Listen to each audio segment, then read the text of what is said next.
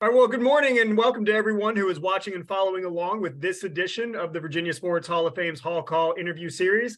As always, I'm Will Driscoll, the executive director here at the Hall of Fame, and I'm thrilled to once again bring you an exciting edition of Hall Call. But before we get started, I'd like to thank all of our sponsors who you see over my shoulders: Priority Automotive, Davcon Inc., Optima Health, the Beck Foundation, White Claw Hard Seltzer, Priority Auto Sports Radio 94.1, Davis Business Appraisers, and Hamilton Realty. We are able to bring you programs like Hall Call because of their support.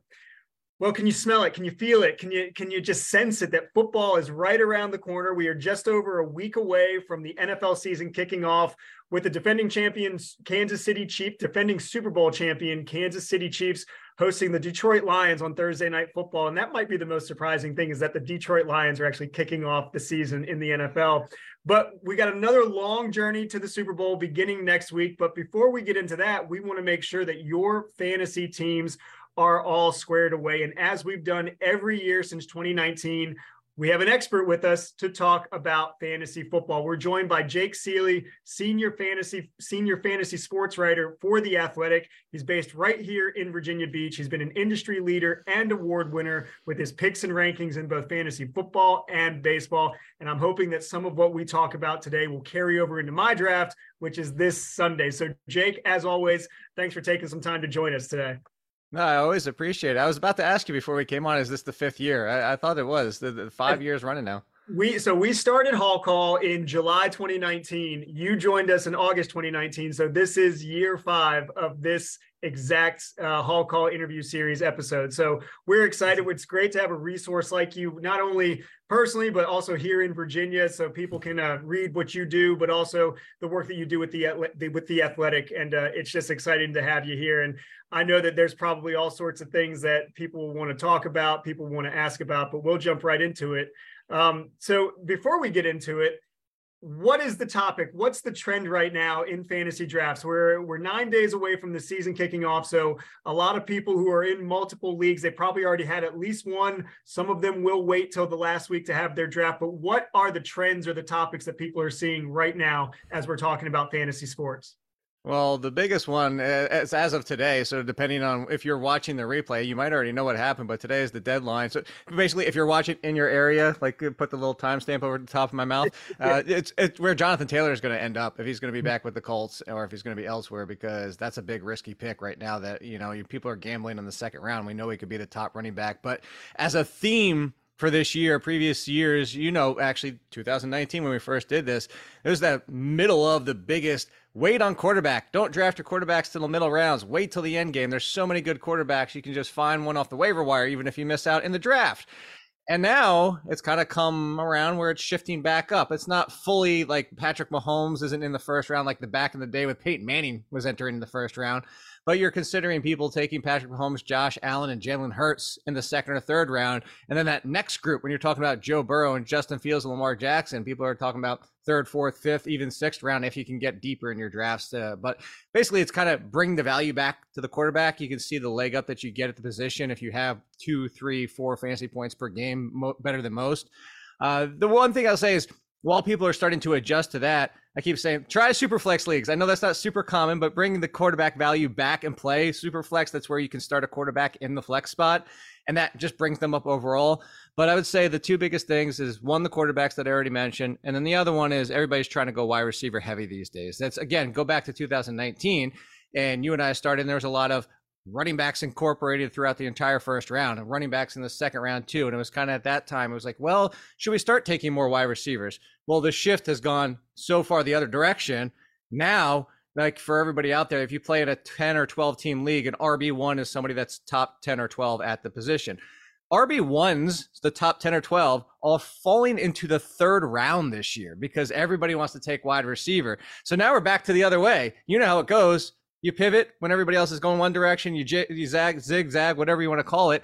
But I think you're looking at, well, you want to get the reliability of a wide receiver. If it's going so far in the other direction, you might be able to get back to those days where, wow, I have 2 amazing running backs and I'm just running over everybody else in my league. It almost seems like the overcorrection is almost going too far. And before we continue, Jake, there's all sorts of resources on The Athletic to help you get set for your fantasy draft. Hundreds of articles, rankings, cheat sheets, everything. So head on over to The Athletic. Make sure you $1 a month right now. $1, like from now until the season starts, $1 a month. So it's a very that's they don't do that very often. Less than a cup of coffee, basically, right? As the old saying goes. But you talk about the quarterbacks, and we're going to kind of bounce around here and there and everywhere, because this is actually one of the weirder kind of off seasons that I've seen. Like, we don't really have the big time injuries that have really come into play. Joe Burrow excluded, and we'll get to him in a little bit. But we haven't had like the multiple big name injuries come online yet. So we're going to kind of jump around. But getting back to the quarterbacks, you talked about your Mahomes, you talked about Jalen Hurts. I saw Anthony Richardson, a rookie, is in the top half of most of the quarterbacks being drafted. Is that just based because he's already been named QB1 for the Colts and they really have no other option? Is that just purely based on speculation, or do people like what they're seeing out of Richardson right now in Colts camp? So it's twofold. One is with Anthony Richardson, when it comes to, if you're going into any league and you just let the default scoring go there, rushing is going to value more than passing, because the majority of sites, it's 1 point for 10 yards rushing. It's 1 for 25 passing. So if a quarterback runs for 500 yards, it's a heck of a lot more valuable if they pass for 500 yards. So if you get Anthony Richardson, what we expect to do as a rookie is very similar to what we've seen from Justin Fields. You could be talking 6, 7. I actually did a bold predictions article. They're bold predictions, so the likelihood of that happening is very slim. But my bold prediction is with Anthony Richardson breaks the rushing record for a rookie quarterback. So you get that kind of value. You get 800 yards rushing. That's 80 fantasy points, which immediately, like, he could do nothing else, and he's already has some value. And that's where you have to look at it, is that if he's just a capable passer, there's the upside of that. And the second part of it is not so much Anthony Richardson just in the rushing upside. So what you go down to is the second level when I talked about those top 6 quarterbacks that I brought before. After that, that's where quarterback still does just wait, because you're talking about quarterbacks that score 18, 19 fantasy points per game, quarterbacks that are on the waiver wire scoring 17 fantasy points per game. There's not much of an advantage to get 1 more fantasy point per game. 1 point per week is not going to make the difference. So where you see Anthony Richardson is the same as you'll see people taking flyers on even Bryce Young or Russell Wilson to have a bounce back, or you want to find a quarterback who finishes top 6 or 7. You don't care about QB 11. And that's what it comes down to. It's like, if I could find QB 11, Kirk Cousins, Derek Carr, all those Matthew Staffords, they're always going to be out there in your leagues. So the people who are taking Anthony Richardson, and I advise doing the same. You take Anthony Richardson as the 10th, 9th quarterback off the board. If you miss, you have one of those failback options. So that's why he's there. It's not even so much that it's like, hey, I think Anthony Richardson is going to be the QB 11. It's that if everything breaks right, he could be QB 5 like Justin Fields. If everything goes wrong, that's fine. I'll just go find another quarterback. So if we can't find, say, one of the top 6 or 7, it's probably worth then loading up more on the wide receivers and the running backs and then getting into that 11 to 16 range. Yep. So I have an industry draft that I run every single year. It's the first week of August. It's in New York that I do. And I actually took Anthony Richardson. I was the last person to take a quarterback because of what you said. People took him. I was actually considering being the first person to take a quarterback, because I was like, you know what? If Josh Allen makes it here, or Patrick Mahomes, I'll take him. But he didn't. So then I was like, all right, well, then I'll wait for the second tier. Didn't happen. So then I'm like, well, then I'm just waiting to the end of the draft. And I have I have my third running back that's a top 15 or 16 running back. My wide receiver is extremely deep. And then I took Anthony Richardson. But to go back to that point, what I did is still in the final round, Geno Smith was there. And it's like, he was just a top 10 quarterback. I'll take a double down, hey, throw 2 tickets into the lottery, so to speak. Maybe one of them finishes top 12 if the other one doesn't. You talk about tiers, and you've already referenced tiers. And if you go to The Athletic and you look at Jake's tiers, you have everything broken down into tier 1, tier 2, 3 for every position all the way through, depending on how many levels you determine that position has. Define your tiers and the analytics that go behind each tier, and then which position has the deepest tier 1 and tier 2.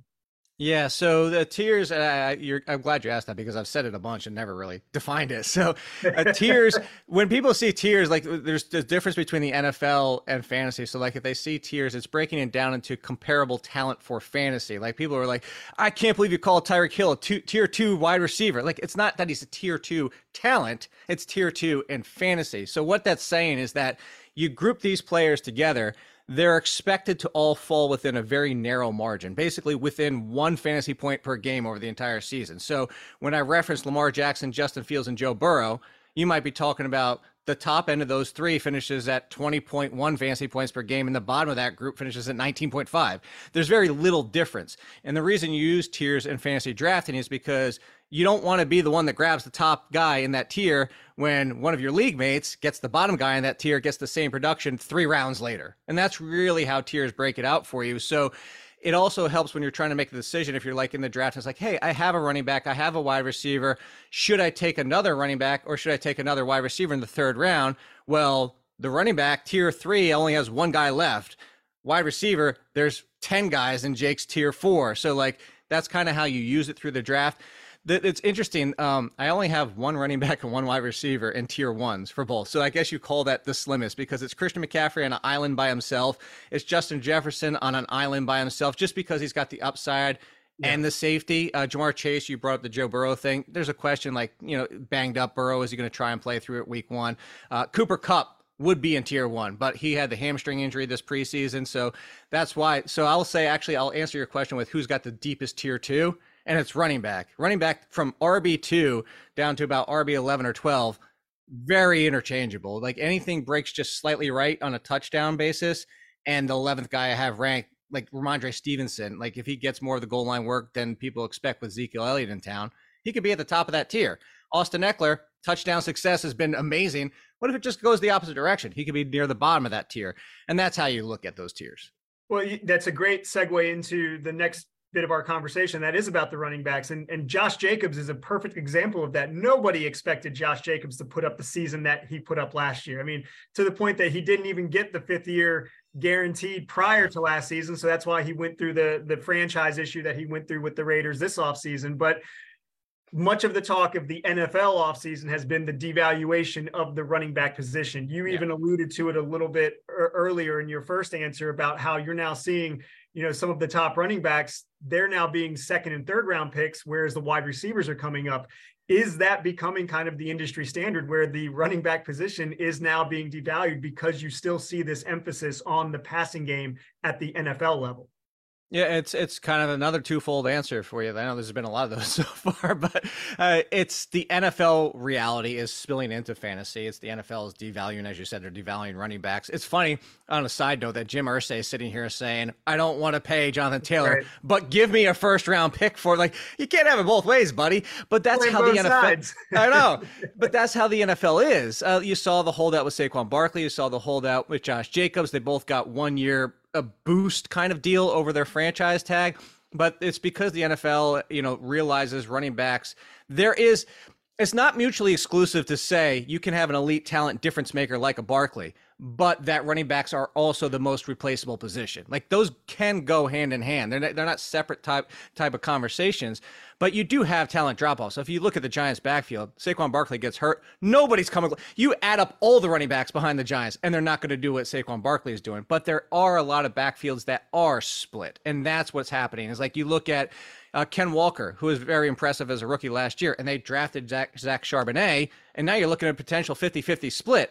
And what's the NFL say is like, we can keep both guys healthy. We don't give them 350 touches. We have playoff aspirations with 2 great talents instead of just 1. And so you're looking at backfields in fantasy as how many of these guys are actually what we would call, I'm going to use the quote here, bell cows. That means, do they touch the ball 15 plus times every single week? Are they putting up double-digit fantasy points every single week? And there's a handful now in that. And that's why, as people are scared that, I brought up Stevenson. He is still kind of a bell cow. He's going to get 250, 300 touches. And the good thing is a lot of them are going to come in the passing game, but he's not the bell cow of like a Saquon Barkley where it's going to be guaranteed 300 touches. And that's what has people afraid, is that what if Ezekiel Elliott steals 10 rushing touchdowns from Ramondre Stevenson? What if Jahmyr Gibbs, drafted by the Lions, shares 50-50 with David Montgomery? And that's the biggest concern. And that's why you're getting the devaluation, is that everybody's afraid that 1 week I might get a top 15 running back. The next week, because of game script, how the flow is going, he might only get 8 touches and then I can't even start him. Who has the better season, Jacobs or Barkley? I mean, I'm we obviously see, personal preferences aside. personal. Oh, wrong side. I pointed the wrong side. Personal preferences aside, I do have Barkley. I have him about 3 or 4 spots in front of Jacobs. It's not even so much that it's funny. I actually had this conversation with somebody like 2 or 3 days ago, and he's like, I don't get how Jacobs got a similar contract with Barkley. And I was like, do you not remember last year? He's like, Barkley was so much better. I was like, no, he wasn't. It's like, if you actually look at it, the receiving game was almost identical. Jacobs was better on the ground. So if you're talking for fantasy purposes, I think it's very neck and neck. So what the tiebreak's going to come down to, and why I'm going to go with Barkley, is I'm confident that his passing game work is more consistently reliable than Jacobs. Like last year was kind of possibly a high watermark for Jacobs, and that they're going to have Josh McDaniels and this team thinking for the future, like, let's get somebody more mixed in. Let's open up our offense a little bit more. Now you have a Garoppolo at quarterback, and is he going to be healthy for the entire year? Devontae Adams is clearly the one in that offense, taking a ton of targets away in the passing game. So I just look at team makeups, and I give Barkley the edge. It's not so much the fact that, like, talent-wise, as a pure player basis, I would take Barkley 10 times out of 10. Yeah. But if you're talking fantasy, they're in the same tier, to go back to the tiers. Like, if you don't get Barkley, just take Jacobs a full round later. Yeah, I lucked out. I lucked out last year. I got Jacobs, I think, in the 3rd or 4th round, and he ended up being a great addition to the team. Made it all the way to the championship game. Didn't win in the championship game, but that's fine. But Jacobs, but you got there. A lot of people have been thanking me for Jacobs last year, and I was like, I know I was higher than most, but I wasn't even expecting, like, you can give me some credit, but I wasn't expecting that kind of season. No, I think 2,000 yards from scrimmage. I don't think anybody was expecting that, considering when you looked at his career up to that point. Speaking of someone who's had a very long career, but seemed to take a bit of a step back last year, and that's the new Jets quarterback, Aaron Rodgers. Is Aaron Rodgers a 40-year-old quarterback, or are we expecting him to revert back to the multiple-time MVP winner because now he's surrounded by more pieces? Is this just a disgruntled guy who is in Green Bay who's happy to be out, or is he aging like 40-year-old quarterbacks age? I think he's aging, and I think that you look at Tom Brady aging, like, they can break it. They can be like, oh my gosh, I can't believe a 40-year-old quarterback is doing this. When it comes to fantasy, though, I think that I'm pretty much like, I'm higher than some on Aaron Rodgers, but I'm still lower than, like, he's a fringe QB1. That's what you say, like, he's around QB 12, 13, 14, 15 because of what I go back to in the conversation about Anthony Richardson. I'll take Anthony Richardson before I take Aaron Rodgers. If I was having an NFL team and a potential MVP and want to win a Super Bowl, I would take Aaron Rodgers today. I would take Daniel Jones in fantasy, not because I'm a Giants fan. I actually don't really love that he's our quarterback for real life. But in fantasy, I'll take Daniel Jones over Aaron Rodgers because that rushing upside is just so immense. Aaron Rodgers for fantasy needs to have that Tom Brady type season. And when I say Tom Brady type season, is he needs to throw 4,000 plus yards guaranteed. He needs to throw 30 plus touchdowns guaranteed to even be a QB1, a top 12 quarterback, because that's what it takes these days. So many of these quarterbacks run, get 400, 500, 600 yards. And now you have to throw for an extra 1,000 just to help make up for it in additional touchdowns. So I think he can bounce back. Last year was miserable, and we know what he played with last year. But Aaron Rodgers doesn't run that much anymore. Not that he was ever a big runner, but he doesn't run that much anymore. And the run part of this is actually why I'm kind of conservative. Like, I think he can bounce back, but I don't think the Jets need him to throw for 4,435 touchdowns or something like that. They brought in Dalvin Cook. Breece Hall has more time to get back to 100%. They still have Michael Carter. Robert Saleh, what tree does he come from? The Shanahan tree. So I think things will be better for the Jets. I think Aaron Rodgers will be better. And saying all that, I still don't think he'll be a top 6 or 7 quarterback in fantasy. So from what I heard, probably not your QB1. No. Aaron Rodgers, probably not your QB1. But if you take Anthony Richardson, he's a fine backup plan. Exactly. Well, speaking of somebody who will probably be QB1 for everything that you just mentioned, that not the 4,000 passing yards, but everything else that comes along with it, Lamar Jackson got his big contract, seems to be happy now, seems to be in a good spot. They seem to be putting some more weapons around him offensively as well. How are the fantasy minds viewing Lamar Jackson going into this season? I think fantasy minds are a little burned and worried, after last year, especially with the injuries. And now you're getting the argument, well, now there's so many injuries, he takes too many hits. What if this is Robert Griffin? What if this is the end of Michael Vick's career? They just take so many hits. It takes a pounding, and that's part of the risk when you talk about a quarterback who runs as much. There's a difference. there was an article out there by is Injury Doc on Twitter, FB, I think it's FFB or something like that, but you can look him up. He actually debunked the fact that rushing quarterbacks get hurt more than pocket passers, because when they get hit in the pocket, they get bent up a lot. So they don't actually get hurt that much more. It's the career that sometimes gets shortened because the hits just rack up. So Lamar Jackson can still be QB1. He can still finish in front of Patrick Mahomes, Jalen Hurts, Josh Allen, all the rest. He's done it before.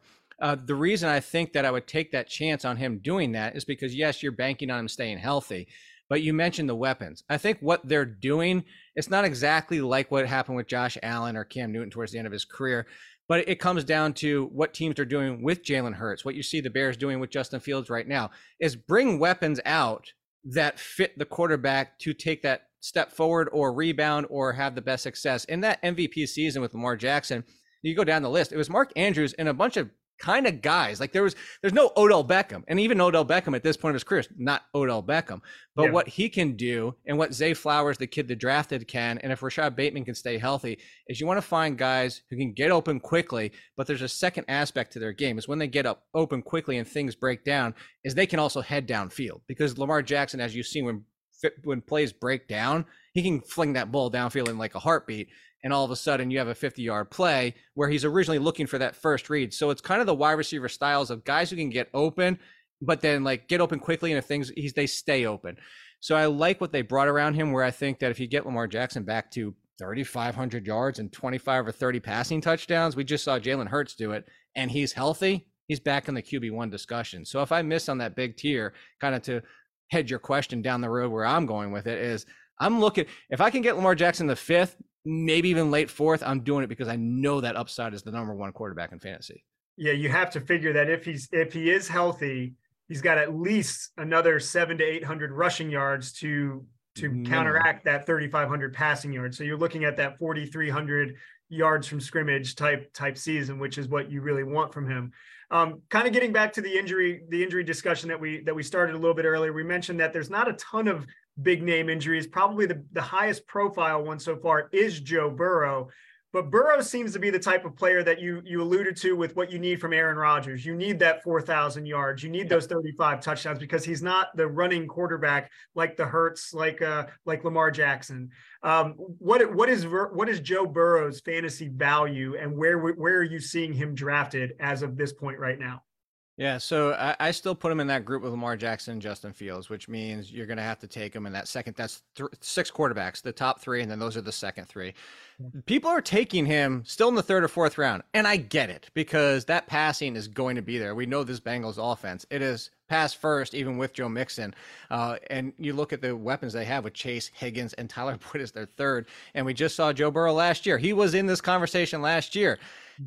I think there's a little bit too much optimism, just because what if it just, like I go back to the Austin Eckler thing, and I know I sound like I'm nitpicking, but this is what happens in fantasy.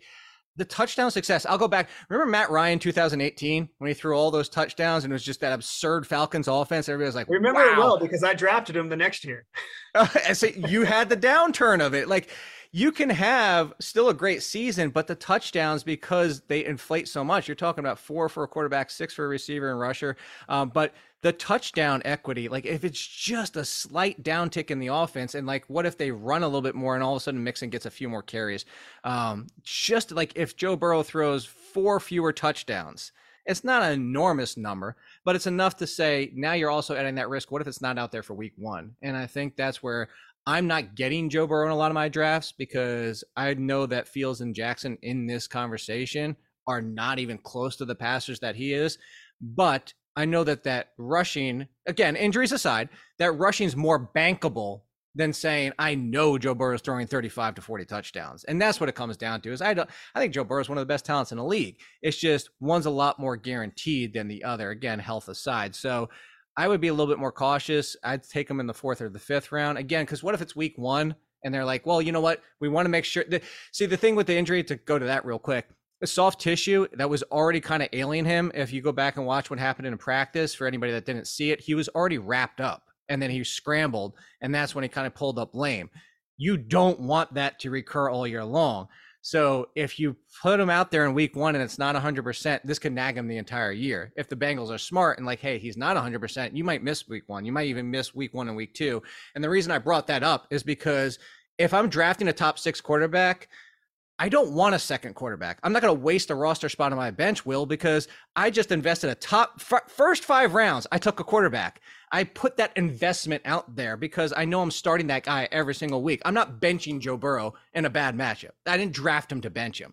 Yeah. But because I don't know if he's playing week one, now I do have to take a second quarterback. So I kind of threw some of that investment away, so to speak, if that makes sense. That's a really good point, because you are going to start him outside of his bye week. If he's healthy, you're not putting anybody else in. Even if he has a bad 4 or 5 game stretch, you're still not putting in a Sam Howell or somebody else over him. Keeping on the injury track right now, what about a guy like Kadarius Toney? Kadarius Toney, for those who don't know, traded to the Chiefs last year. The Chiefs, their wide receiver room is not much. You know, they do still have Travis Kelce. They have, obviously, Patrick Mahomes, generational quarterback, 2-time Super Bowl champion. But they want Kadarius Toney to kind of step up and be that next receiver that is the go-to guy for Mahomes. Dealing with a meniscus injury, he had surgery at the end of July. What are the fantasy prospects for Kadarius Toney? Not as much as people want them to be, unfortunately. Like I saw this kid drafted by the Giants, and like super talented and he is one of the best at getting open, and that's why he's so dangerous, is because just corners can't stay with him, and then you get the ball in his hands, and when you're that fast with the ball in your hands, you saw it. They designed plays for him. They won the Super Bowl because of the help from Kadarius Toney. The issue is a lot of people will reference things like, this is how much usage he got on a per snap basis. The problem is he was still 4th on a depth chart. There were plays designed to get him the ball. Like, nobody's drafting Tutu Atwell for the Rams. Go look him up. Nobody's drafting to go back. Tavon Austin, that 1 year for the Rams where he had 500 and 500, like 500 rushing, 500 receiving. It still was like, that was 1 year, glimpse of it, like anything that could happen. That was the best case scenario. But again, that's because they designed things for him. I think if you're looking at the pure talent of going down this depth chart, Toney, probably one of the best. The problem is the health, and that, does he fit the offense best? And I think right now they have a solution in Sky Moore, who they drafted last year, and everybody was super excited for him as a rookie because, hey, he's on the Chiefs. And then, he sat behind everybody else, but Juju Smith-Schuster is gone, and Sky Moore is stepping into that role. That role is what this new Chiefs offense, like a few years ago with Tyreek Hill, is not the same offense we see now. So you look at Sky Moore, Marquez Valdez-Scantling's been the only consistent starter. And then you go down the list, and Justin Ross, who we can hope he stays healthy for the first time since Clemson's days, and Richie James, who they brought over in free agency. And I'm kind of, this is where I'm going, Will, is maybe the answer is just don't try to figure it out. It's going to be too frustrating. Like 1 week, it's going to be Richie James. 1 week, it's going to be Valdez-Scantling. 1 week, it's going to be Kadarius Toney. And this is why I caution people with running backs that are like this. Right now, the Dolphins situation is like this, unless they trade for Jonathan Taylor. Is sometimes the best answer is to avoid it. Yes, you want to see that on your team. You want to see that upside. But what often ends up happening in fantasy, as you mentioned it's the Matt Ryan thing. You're chasing your tail. You're chasing the production.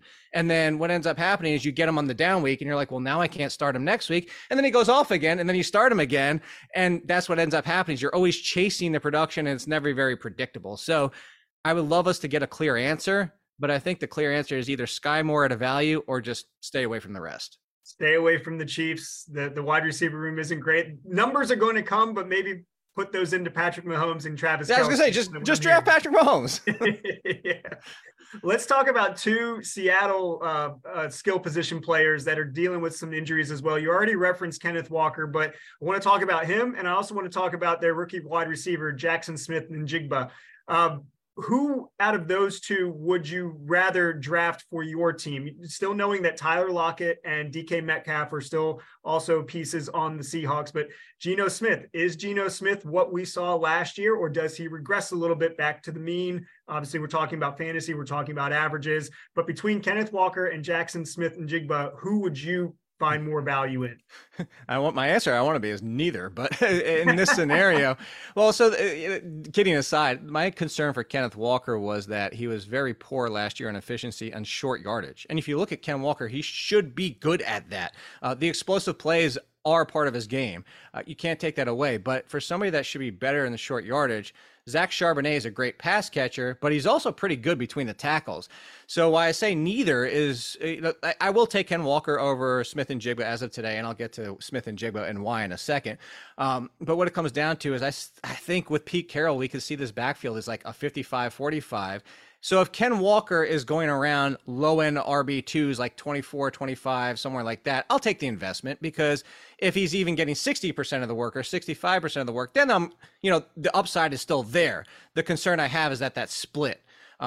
But I think that if you look at what Ken Walker did last year is still very impressive, and we can hope for the 60-40. I would just caution people, the risk is there is that it's a full 50-50. And you're looking at, if people remember Javonte Williams when he was drafted by the Broncos, Melvin Gordon and he both had good seasons. They were both in the RB20s, like 22, 24, or something like that. But also the volatility of week in and week out of, who's going to have the better game. So I would expect that kind of a season. The Smith and Jigba one, his price is going to come down because of the injury. Yeah. The problem I had with this is this is great. Smith and Jigba, in my opinion, arguably the best talent in the draft. But you can't ignore DK Metcalf and Tyler Lockett. Tyler Lockett's been the most disrespected wide receiver for how many years now, Will? He's always sitting there. It's probably since he came into the league, honestly. Right? Top 20. And then he's people are like, I'll take him in the 7th round. Top 20, maybe the 6th round. It's just every single year. The Smith and Jigba drafting meant that the Seahawks could move towards a little bit more 11 set, which is 3 wide receivers for everybody out there. And that's what you said with Geno. The appeal was, why aren't we still taking Geno? Why are we throwing out last year that can't ever happen again? There is risk. Yeah, of course, that could be a one-year anomaly for him. But I think that Smith and Jigba, now with his injury, I think if you look at this, is do they need to force him back? You have Metcalf, you have Lockett. Yes, is he their best wide receiver 3? No question about it. But you didn't invest this draft pick for the future, who is a lot like Tyler Lockett skill set wise, where wait for him to be healthy. He could be out. I know they haven't put him on the PUP yet. He could be out 3, 4, 5 weeks until he's 100%. And then, yes, it's great weapons, but I'll say Tyler Boyd is a good comparison. Ken Smith and Jigba surpass Lockett week in and week out. There'll be weeks where he has better numbers. He is that good of a talent. There'll be weeks where it's man, I can't believe Tyler Lockett did nothing. But like Tyler Boyd has been for the Bengals, at the end of the year, that still only equates wide receiver 40 at best, because he's the number 3. It comes down to snaps and being on the field. And for fantasy, you need to get your butt on the field. We want you on the field as good as you can be. If you're the 3rd option as a wide receiver, it's very hard to turn that into fantasy production. I'm not going to lie. You're giving me some great segues between question to question, because you're talking about people being available and being on the field. And that leads right into my next player, Calvin Ridley. Calvin Ridley was not on the field last year. For those who don't know, suspended for the season because of a gambling issue with the NFL. But now he goes from Atlanta to Jacksonville, a team that is on the rise, got a good young quarterback in Trevor Lawrence, other weapons around him. How are fantasy players approaching Calvin Ridley and his potential coming off a year which he did not play? Yeah, this was originally started off as, I think Calvin Ridley is going too high in the drafts. That's coming from me. Yeah. It's you look at what Christian Kirk, everybody in the industry, including myself, when I saw that contract they gave him last year, I was like, wow, what the heck are the Jaguars thinking? They're just we got to spend our money. And they end up being right. They basically laughed at all the rest of us and said, look at the season Christian Kirk can have. And then they trade for Calvin Ridley, which is a great value trade because we know the talent. But you go back to Matt Ryan, that final year before even Calvin Ridley, when he got hurt, the touchdowns were down a little bit. The inconsistency was there. And it's ooh, can Calvin Ridley truly be a number 1? So they trade for him. They still have Zay Jones. They have Christian Kirk. But the preseason has been very telling. I actually just had an article come out at The Athletic, and it's the biggest preseason movers. And there's not a lot, because you know this. Well, preseasons often overvalued. We want to see who the starters are, and there's not very much on a talent perspective was oh my gosh, this guy's been outplaying this guy. No, it's about who's going to be starting, who's going to be on the field. But the one thing that, and I segued myself for this, is Christian Kirk's been coming off the field when there's only 2 wide receivers. Not all the time, but they've been rotating Christian Kirk and Zay Jones next to Calvin Ridley, which is weird because you just said Christian Kirk just had an amazing season. What are they doing? Well, what they're doing is Calvin Ridley kind of brings both aspects of Jones and Kirk into one player's game, and he can stay on the field.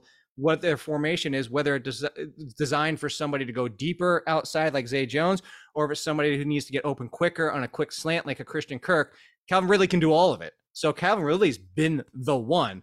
I don't think there's going to be a huge gap between Kirk and Zay Jones, which has actually made me move up Calvin Ridley because it comes down to the target share. Like I thought this might be just a mess and all three of them are involved, but they're telling us so far Calvin Ridley has come in and he has taken over and he's clearly the one. So when I talk about target share, there's very few wide receivers in the league that hit like the mid 20s and even push for 30. 30 is a rarity. That's like Cooper Kupp level. But if he's going to get 24, 25% from Trevor Lawrence, I've moved him up into the top 15 conversation. And I think as long as he doesn't show any rust, Calvin Ridley can be a league winner this year. Well, former first round draft pick in the real NFL drafts. Yeah. Definitely the talent is there. Talent evaluators saw it. So maybe getting out of Atlanta, getting hopefully the gambling situation behind him, new setting. Maybe he does become that impact wide receiver that the Jaguars want him to be. Speaking of guys that are not first round draft picks in fantasy or real life, you have a great column as part of the resources on The Athletic called Free Guys, about free guys. And I put them in quotation marks. And these are basically players that might be available at the very back end of the draft or in the first round of waivers. But these are the pieces that will make your team a championship caliber fantasy team. Who are some of the free guys you are anticipating making an impact this year?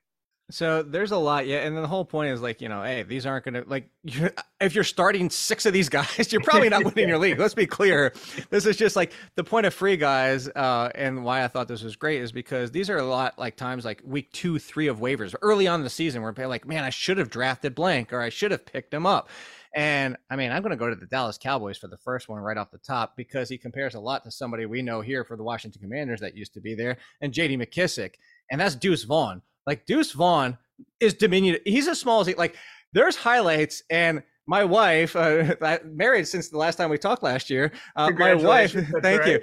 Saw that and she legitimately was like, are they letting a kid play on the field to like get some fun? Like, is this like a make a wish thing? Like, hey, like he gets to run a team with like legitimate question. And I looked at her and I was like, you know what? I could see why you say that. He is that They are tiny. pretty startling videos. It legitimately looks like a kid out there. But the point being is like, he doesn't need to be more than J.D. McKissick. He doesn't need to be more than what Tariq Cohen was for the Chicago Bears. He doesn't need to be more than what Darren Sproles was for a while there. He's small. He's 5'5", $160, $170 at best, but he's a pass catcher and he's dynamic with the ball in his hand. Like you want to talk about go to back. Kadarius Toney is actually a really good comparison of what Deuce Vaughn brings to the running back position. He's not going to be your RB1, but he doesn't need to be. The free pick at the end of your draft, Tariq Cohen, Darren Sproles, J.D. McKissick, those were RB3s and half and full point PPR. As in most weeks you can start him in your flex or even as your RB2 if you went wide receiver healthy or if you took Travis Kelce early. These are guys that can be in your starting lineup. And if you're talking about that RB3 value, I think that's great. And actually, to go a little bit deeper, a name we've been talking about a lot of rookies, but the one that I think that got overlooked is Michael Wilson. Michael Wilson was kind of overlooked in the NFL draft, fell a little bit later, but also overlooked from fantasy and talent perspective. Very talented wide receiver that because of where he played and all that type of, he's stepping into potentially the number 2 role for the Cardinals. Now, it is the Cardinals. This could easily be the worst offense in the league. We're talking about Josh Dobbs or Clayton Tune, a rookie who's starting week 1. Kyler Murray might not play at all this year, but there's a chance that Michael Wilson is the second best wide receiver on this team. Second best on the worst offense in the league, still top 50 wide receiver. And again, top 50 wide receiver 40, go back to Tyler Boyd. Doesn't mean you're starting him every single week, week in and week out. But as somebody who's a free flyer, and we were like, wow, I didn't see this guy coming out of nowhere, blah, blah, blah. That's the point. And, there's some tight ends in there, like Luke Musgrave. There's some other running backs that I threw in there that are free picks. Again, most of these guys could probably get cut off your roster in 2 or 3 weeks, but they're free picks. And what the real point of that article was, for Will, and I know you know this, is don't look, I love Robert Woods as a player. Like, I hope he's not watching this and never sees this, like whatever, but don't draft Robert Woods. The point about Robert Woods is the same thing I said about the quarterbacks. Don't draft waiver replaceable guys, the guys that average 6 or 7 fantasy points per week. Those are always going to be there on waivers. They're always there. You want, when you're finishing your roster in the 13th, 14th, 15th round of your draft, when you're finishing everything out, you want guys who could potentially become top 30, 35 players at running back or wide receiver. You don't want the waiver replacement guys. Does that mean they fail and you drop them, sure, but you want the lottery ticket. You don't want the everybody else has one of those guys. Yeah, you don't want the accumulation. You want something that can actually make Yes. an impact. We got a few more questions for you before we get you out of here, but you talked about Calvin Ridley, who your mindset kind of has shifted on him throughout the preseason. From the beginning of preseason to now, over the last 3 weeks, what is another name that you are seeing shooting up draft boards, either in your own opinion or just what you're seeing from all the drafts that you're following? I'll give you two. I'll give you a running back and wide receiver. One has been shooting up draft boards, and deservedly so, in my opinion. That's Khalil Herbert for the Bears. I didn't get the whole Khalil Herbert situation with everybody in the world just because last year when he replaced David Montgomery and David Montgomery got hurt, here's a quick, easy stat. Every single game, Khalil Herbert ran the ball at least 10 times, minimum 50 yards, and averaged 5.1 yards per carry. Because of what? He's running next to Justin Fields. We've seen the running backs next to Lamar Jackson. We've seen the running backs. When you have that kind of quarterback, it just opens things up even more so for the run game. And I know Khalil Herbert has passing game struggles, but this is what I keep throwing out, Will. Is like everybody's like, oh, he can't pass block. It's like whatever. Did you know Khalil Herbert, better pass blocker last year than Aaron Jones, Dalvin Cook, Christian McCaffrey? Like you can go look at PFF. You can go down the list and see where it was. It's not great. He's middle of the pack. But the point being is those are names that we don't care about their pass blocking because they're dynamic with the ball. Do I think there's a threat of Rashawn Johnson, who they drafted to be in the passing game and take a little bit away of Herbert? Sure, but Khalil Herbert was going in the 8th, 9th, and 10th round as the lead running back for the Bears, and they've used him the entire preseason as the lead back, and now he's finally starting to get some respect and move up. Am I going to take him in the 4th round? Absolutely not. There's still risk with him. But for the fact of where he was going, the other one is unfortunately for the people around him, but fortunate for him, it's another rookie, Marvin Mims for the Broncos. There's a lot of excitement about him. Another really good talent in this draft. He was buried from day one because it was Tim Patrick and others in front of him. But Tim Patrick, another season-ending injury. Unfortunately, that's what I was saying, unfortunately for him. And now Jerry Jeudy's questionable for week 1. Even if Jerry Jeudy's out there week 1, like, do they give him the full complement? And if nothing else, Marvin Mims now 100% has the 3rd role for the Broncos. And Courtland Sutton, to this point of his career, has been disappointing for what the expectancy was. And now Jerry Jeudy, is he going to be banged up? He's going to be in and out all the entire year. Marvin Mims has gone up a good 3 rounds in drafts because it's that opportunity. It's basically like we go back to the Smith and Jigba situation. It's just like that if the injury didn't happen to Smith and Jigba, it actually happened to Tyler Lockett. When we start getting into pass blocking for running backs, I know that the fantasy aficionados, that's the deep dive that they want. They want the analytics like that. Flip side, we'll get you out of here on this, but flip side, you just gave us 2 great names that are shooting up boards. Who are 2 that you would probably stay away from, where maybe a month or 2 ago when you started doing these drafts, you were seeing them go a little bit higher? So similar to the Chiefs situation, it's a saying I always make every single year. It's funny as I say, buy the cake, not the icing, because I try to get that visualization.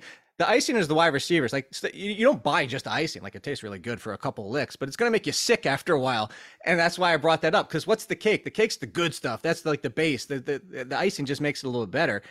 The cake is the quarterback. So just draft Daniel Jones and Darren Waller. But at wide receiver, I dropped Isaiah Hodgins down quite significantly because the Giants have told us, like Isaiah Hodgins was really good at times last year. He looked like he could be the best wide receiver for the Giants this season. But when you see who they rested as their starters, it was always Darius Slayton and Paris Campbell. Darius Slayton, Paris Campbell. And now there's even talk that Isaiah Hodgins might not even be the 3rd. And I know everybody out there is like, I'm not getting excited about Slayton or Paris Campbell. And I'm not saying to get that excited about either. Actually, Paris Campbell was one of the free picks. Like just take a gamble that he's the best wide receiver for the Giants. But the answer might be nobody. And just draft Daniel Jones, Saquon Barkley, and Darren Waller and move on. So that's one that's fallen. And then at running back, this is pure speculation. I just want to say, like, this is not founded. There's not doctors that are saying this is definitively the case. There's just a lot of speculation out there from doctors. I was very, very high on J.K. Dobbins this year because that 5-game stretch to finish when he came back last year off the injury was as good as it gets. We're talking about 7-8 yards per carry average. He was dominating. But there's been a lot of talk that this offseason, when he was off on the pup, there was rumors that it was a contract situation. And now some doctors have been saying, it might not have been that. It might have actually been his knee is swelling. And there's a difference with injuries with running backs and knees. Swelling is bad. Stiffness is okay because that just means you need to work on it and get back into the fit. But the swelling, the name that they threw out that I've seen, again, this is all speculation, but they said Todd Gurley. And when you remember the end of Todd Gurley's career and what that knee did to him, J.K. Dobbins could be healthy, but dealing with this all year long and could be a mess of a backfield. And the worst case scenario is that he's just shot after a couple weeks. So I'm still drafting him as a low end RB2 because if he somehow plays 15, 16 games, he's going to finish much higher than that. He's going to be great. But I had to knock him down. I originally had him as like RB13. I was like, man, this is going to be great. But I had to knock him down significantly just because you have to factor in that risk that you lose your running back quickly. Well, while the J.K. Dobbins take you just had is based a little bit more in speculation, 99.999% of everything you bring to this is always based in fact and research and analytics. And we always appreciate the time that we have with you every single time of year, this time of year for the last 5 years. Jake, as always, it's a pleasure catching up with you. Always a fun conversation. I always appreciate it. I'm looking forward to year 20 when we're doing this. Absolutely. Well, that means that the Hall of Fame is still chugging along at that point. So be sure to read all of Jake's content for Athletic Fantasy Sports. They have a fantasy football draft kit and resources, tons of articles to get you ready for the draft. You can also follow Jake on Twitter at AllInKid, all one word. Be sure to follow him on on Athletic Fantasy and Twitter. Get all the information as you head into your draft. I'd like to thank everyone who tuned in and who will watch and listen to this post-interview. As always, like to thank all the sponsors over my shoulder.